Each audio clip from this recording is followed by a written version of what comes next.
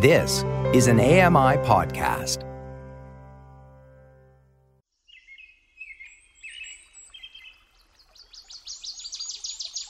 In the last 25 years, dragon boat racing has spread across Canada and around the world.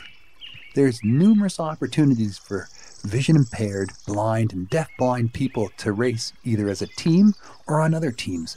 I love dragon boat racing, and I've made lots of great friends over the years. Today on Outdoors with Lawrence Gunther, it's all about dragon boats. Come on, Lewis, I think I can hear the drums of the Pacekeepers. Let's go find Lily. Getting Schooled with Miss Lily. Hey, Lily. Hi. Hey, what did you learn about dragon boats that you can share with us today? A dragon boat is a 12-meter-long boat with 20 benches. 2 paddlers sit on each bench, and there's a coach/steersperson standing in the stern. It's a flat-bottomed, very stable boat shaped like a canoe in that it comes to a point at each end. On race day, dragon boats are fully decorated with a dragon head with a long neck attached to the bow and a long tail attached to the stern. Dragon boat racing can be traced back as far as 2,500 years ago. It started with fishing communities along the Yangtze River in southern central China. Cool. Yeah. It was initially a folk ritual designed to appease the rain gods, to encourage rainfall, and to celebrate the summer rice planting season. However, dragon boat racing was ended during the Chinese Cultural Revolution that started in 1966. Chinese leaders at that time claimed dragon boat racing was a feudal superstition that undermined their revolutionary goals. That's amazing, eh? That cultural practices that go back 2,500 years can all of a sudden be banned, just outright banned. You know, in Canada, we would call that cultural genocide. It was in 1976 that dragon boat racing was revitalized by the Hong Kong government that was under British rule at the time. Hong Kong began to promote the sport to boost tourism. In 1991, the International Dragon Boat Federation was established along with a set of institutional rules and regulations governing the sport. You know, in 1996, I joined my first dragon boat team. It was a CNIB team. It was only around for a year. And then it's something, I don't know what happened to it. But then I joined another team in 2000, Dragon Eyes. It was a new team. We raced from 2000 to 2006, and we did really well. Great. Awesome. That team, Dragon Eyes, we raced all over Eastern Ontario. At first, we'd show up and people would look at us and go, oh, isn't that nice? A team made up of, vision impaired and blind and deaf people. And then they raced against us, and then they'd see us coming and they would be in fear. Oh, crap. Because we were good. Well, didn't I get to race with that team? I know I did. I raced with that team. You did. You were in your mother's stomach. Yes. And we came in second out of 175 boats that year. We lost by 1. That's sad. Second is the first to lose. Oh, I know. Some people blame the coach for putting a pregnant woman in the boat, but she was a good paddler, and we needed her. In turn, they were blaming me. God, cool, awesome. Good to know I'm the demise of a blind boat racing team. Oh, well, there was other things going on. Turns out Ottawa isn't the only city with a blind dragon boat team. The Dartmouth Dragon Boat Association offers dragon boat sessions for blind and partially sighted individuals who would like the opportunity to get on water for fun and fitness. Sessions are free, life jackets and paddles are provided. If you have a service dog, a dog watcher on shore is also provided. Practices are never canceled due to bad weather, with the exception of lightning or high winds or possibly tornadoes. The practices are held at Graham Groves Park off Prince Albert Road in Dartmouth.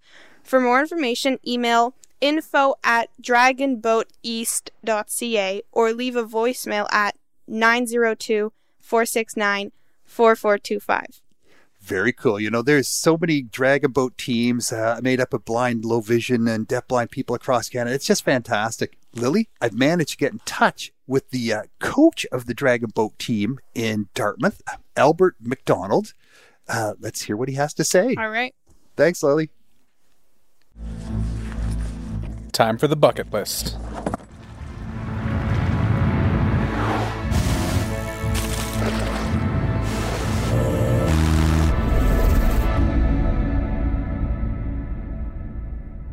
Welcome, Albert McDonald, to Outdoors with Lawrence Gunther. Thanks for taking the time to talk with us about dragon boat racing and coaching, my friend. Wow. Well, thanks for having me, Lawrence. Yeah, so how did you get involved with coaching dragon boat teams? I started dragon boat competitively as part of a bunch of sprint canoe paddlers. My background is in sprint canoe. Mm-hmm. And I started, Jim Farintosh put together a crew of sort of top sprint canoe paddlers back in 1996 to go in this funny boat called a dragon boat, which none of us had been in, but we could adapt pretty quickly because of our sprint background. We went to Hong Kong, won the world championship, and I've sort of been hooked on dragon boat ever since. I followed your team. I was dragon boating around then too, and you guys were famous. You guys were famous, Yeah. man. Yeah. We were pretty famous, yeah. And in dragon boat, you pretty quickly get into coaching because it's such almost a family atmosphere, and there's so many crews. I think the biggest difference is the visually impaired athletes. I don't just say, like I'm much more descriptive, I guess. Yeah. I don't just say, okay, we're going to paddle on the lake. I'll say, okay, we're coming out of our cove. I'll tell them the wind. I'll always say, the water's kind of calm today, or there's a little bit of wind from the east or whatever. There's not much traffic on the lake, like those sorts of things. Yeah. I'll be much more descriptive about not just paddling. The paddling part is pretty similar. You have to start teaching timing, and it may take a little longer with the visually impaired athlete. Yeah. But they're the same sorts of challenges. They need to learn timing first, and then after that, it gets a lot easier.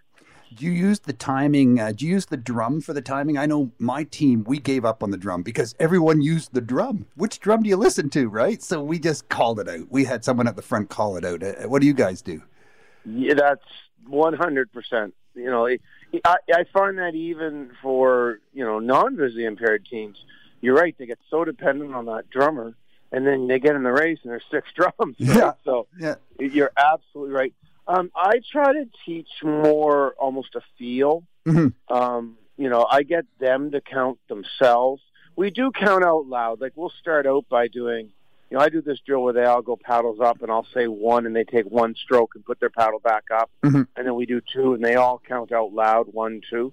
I find counting works if the athlete does it themselves, but it doesn't work so well, particularly with visually impaired athletes, if someone else does it. If I say 1 and there's 20 visually impaired athletes, they all process that at different times. If everyone's out a tenth of a second, then we haven't really accomplished anything. It's chaos. So I get them to all say sort of 1 together, Mm-hmm. take the stroke, and that helps a lot. I found the feeling of the boat through my butt, through the seat. There was a lot of information coming through that boat, but it can get a little chaotic when you're going around a turn because the feel of the boat totally shifts. It comes off plane, it gets all sluggish again. It's not lunging like it does when it's up on plane. I've got a lot of admiration for any dragon boat paddlers had that experience where they sort of whack their thumb on the side of the boat. Uh-huh. When you come out, you sort of go to thrust that paddle in the water and you whack your thumb on the side of the boat. And that hurts. Yeah. Like, you do that a time or two. And that is more of a challenge for the visually impaired athlete. In fact, a lot of times I don't know how they do it. And I remember that, we have an athlete, one of our first visually impaired athletes. That's like getting hit with a hammer, it's a... Yeah, it really is. Yeah. But now I'm more sensitive to that, so I absolutely try to sort of teach placement better. Here's your range of placement kind of thing, so they don't whack their thumb. Do you change sides? Like I know our team at some point we just grabbed a side and that was it. We never changed sides, like as individual paddlers at some point. Anyone with a sprint background, they only paddle on one side. Yeah. And a lot of people in our club are sprint based, so pretty much I would say 90% of our paddlers paddle one side, and all of our visually impaired athletes paddle on one side. You do need some people that paddle 2 sides, and we do have some. So there's sort of filling in for holes in the boat kind of where someone isn't available. What about training people on the stroke itself? It's not the same as a canoe stroke, is it? The thing with, in general with dragon boat is you want to try to keep the your body weight ahead of you, if that makes any sense. So if you're thinking of sort of recreational canoeing, you tend to do a lot of your stroke behind you, because you're sort of poling along and enjoying it and relaxing and whatever. With sprint canoe, the stroke is more forward and ahead of you.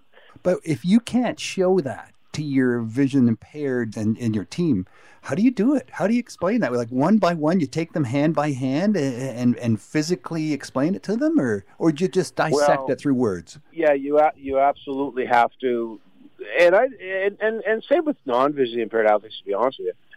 But yeah, you do actually sort of kind of grab them and pull their paddle, and with visually impaired athletes, I absolutely do while holding the paddle, do the stroke to let them know here's where the paddle's going in and here's where the paddle's coming out. Mm-hmm.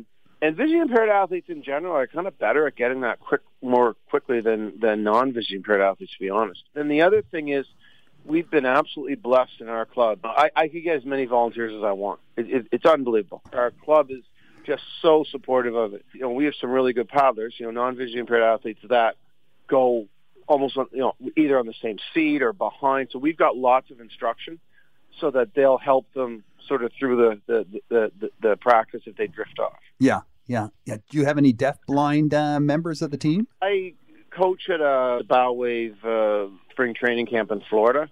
And we've had some visually impaired athletes down there, and we did have a gentleman who was deaf and blind.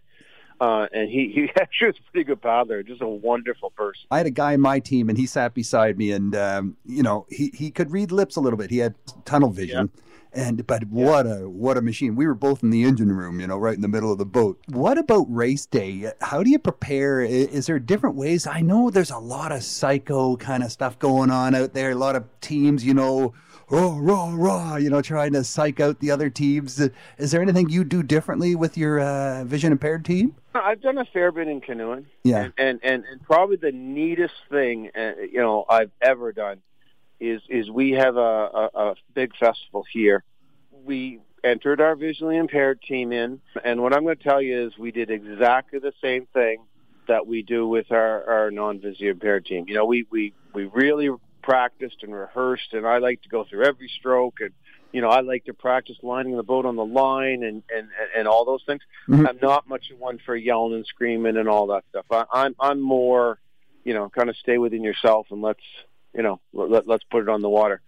And our visually impaired team did just amazingly well. We made one of the finals and beat some teams, and they were so thrilled.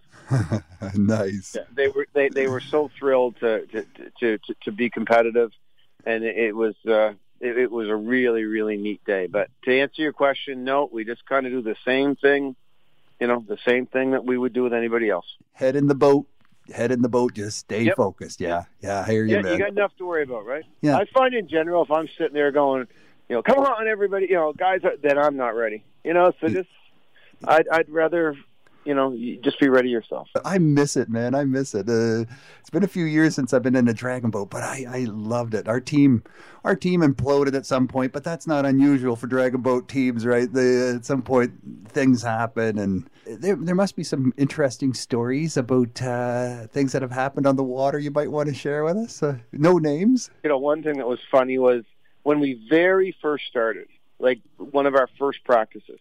Yeah. And we had what we thought initially, and we still stick to it kind of, but the skill level's a lot higher. But initially, we wanted to go with a 1-to-1 ratio. So one visually impaired athlete would be partnered on a bench with one of our athletes, our experienced athletes. Mm-hmm. And so we were all set for the first day. And again, I cannot say enough about our volunteers. Our volunteers are just wonderful. And in fact, our volunteers, we all went and took a course, like a guide course. It was a special education school, I guess, in Halifax. Right. So we all went over there and took a guide course, which if anyone out there is interested in doing this, I would recommend you do that. Guiding on docks. We learned so much. It was so worth it. Yeah. So we had like 10 volunteers or whatever it was, and we all took our course. We all came back. We're all keen. And then it was really 10 names on paper, that were showing up that we'd never met. They showed up. And if our guide, let's call them guide, okay, in the boat. Now picture this in a dragon boat, was 5'2". Somehow we had managed to pair them with a gentleman who was 6'5". like it was just hilarious. It was like if you tried to mess it up. Yes, and of course you deal with boat bounds.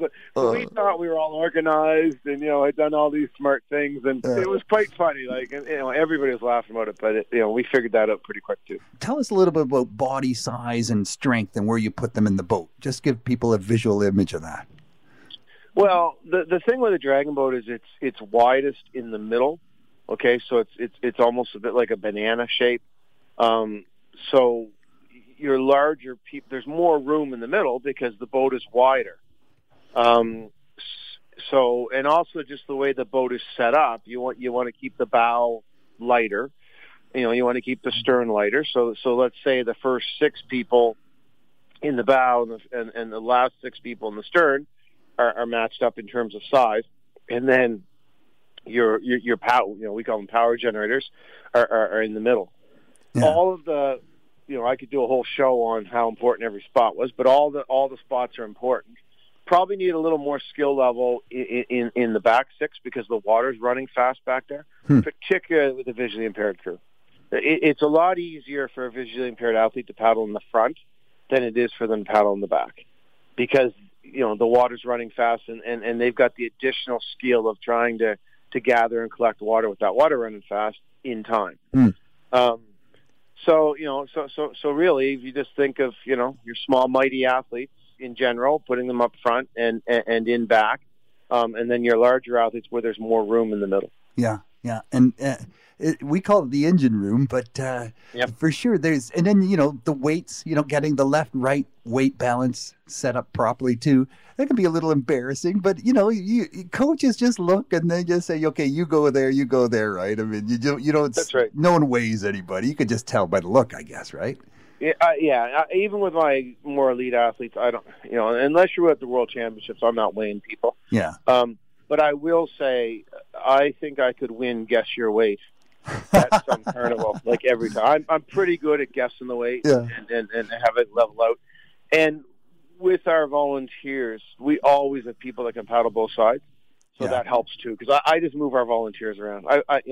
Now the visually impaired athletes just put them in where they're supposed to go, and then I'll move the sighted athletes around, and they're very flexible. They'll go wherever, so it works. Volunteers are so important, like you said, for guiding on docks and just getting to the practice area and the race area and back. I mean, there's not always public transportation showing up at the practice times, right? It's nice to have those. That's a big challenge. Yeah. That is our single biggest challenge. Transportation. And it's something that we've got to try to sort out.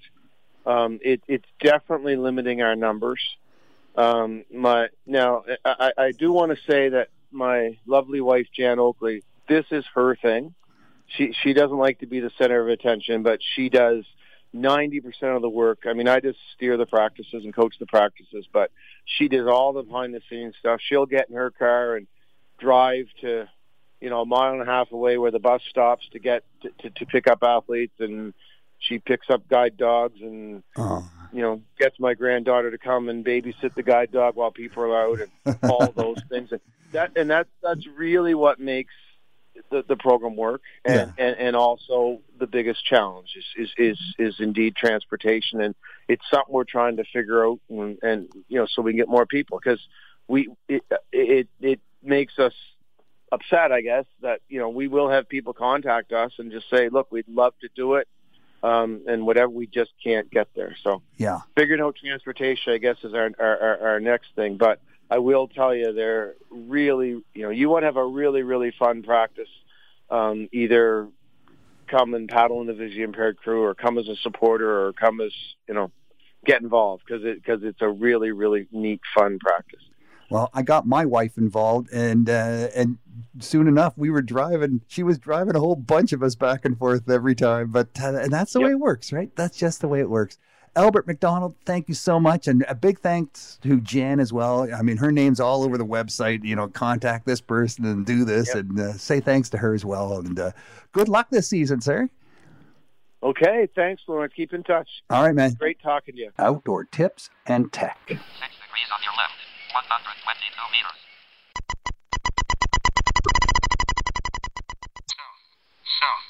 Southeast.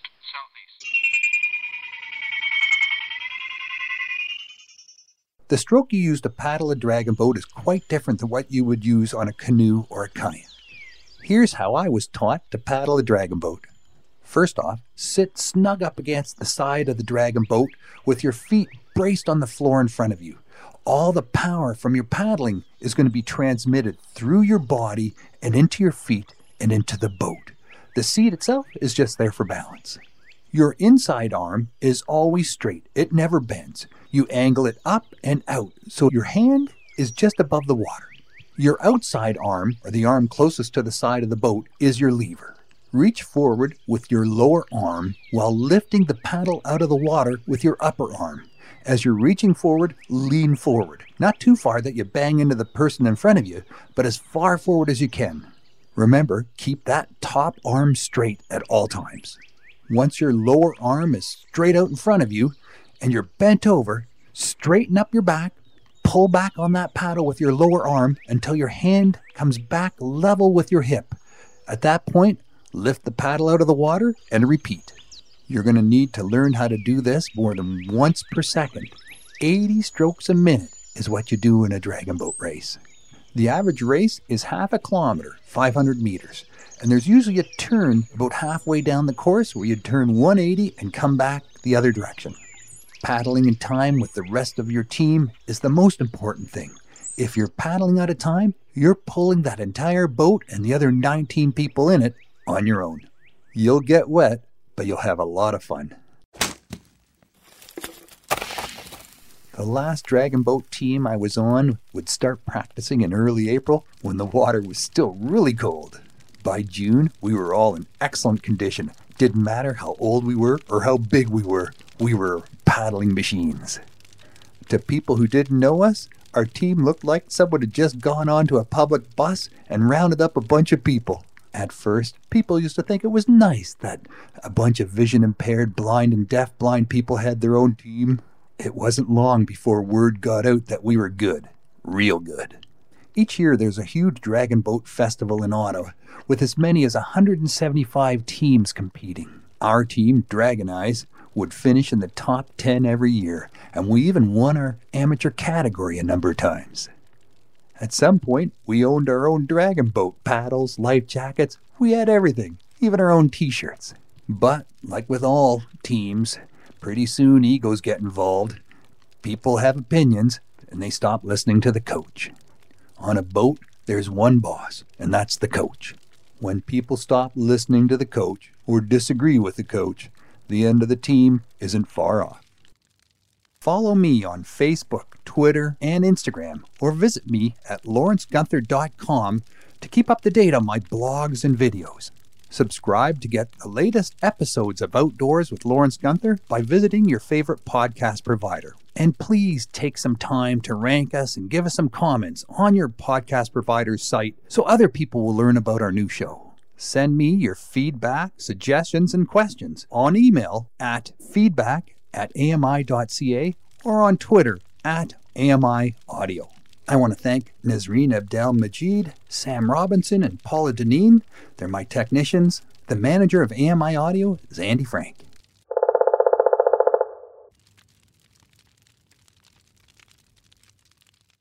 This was an AMI podcast. For more accessible media, visit ami.ca.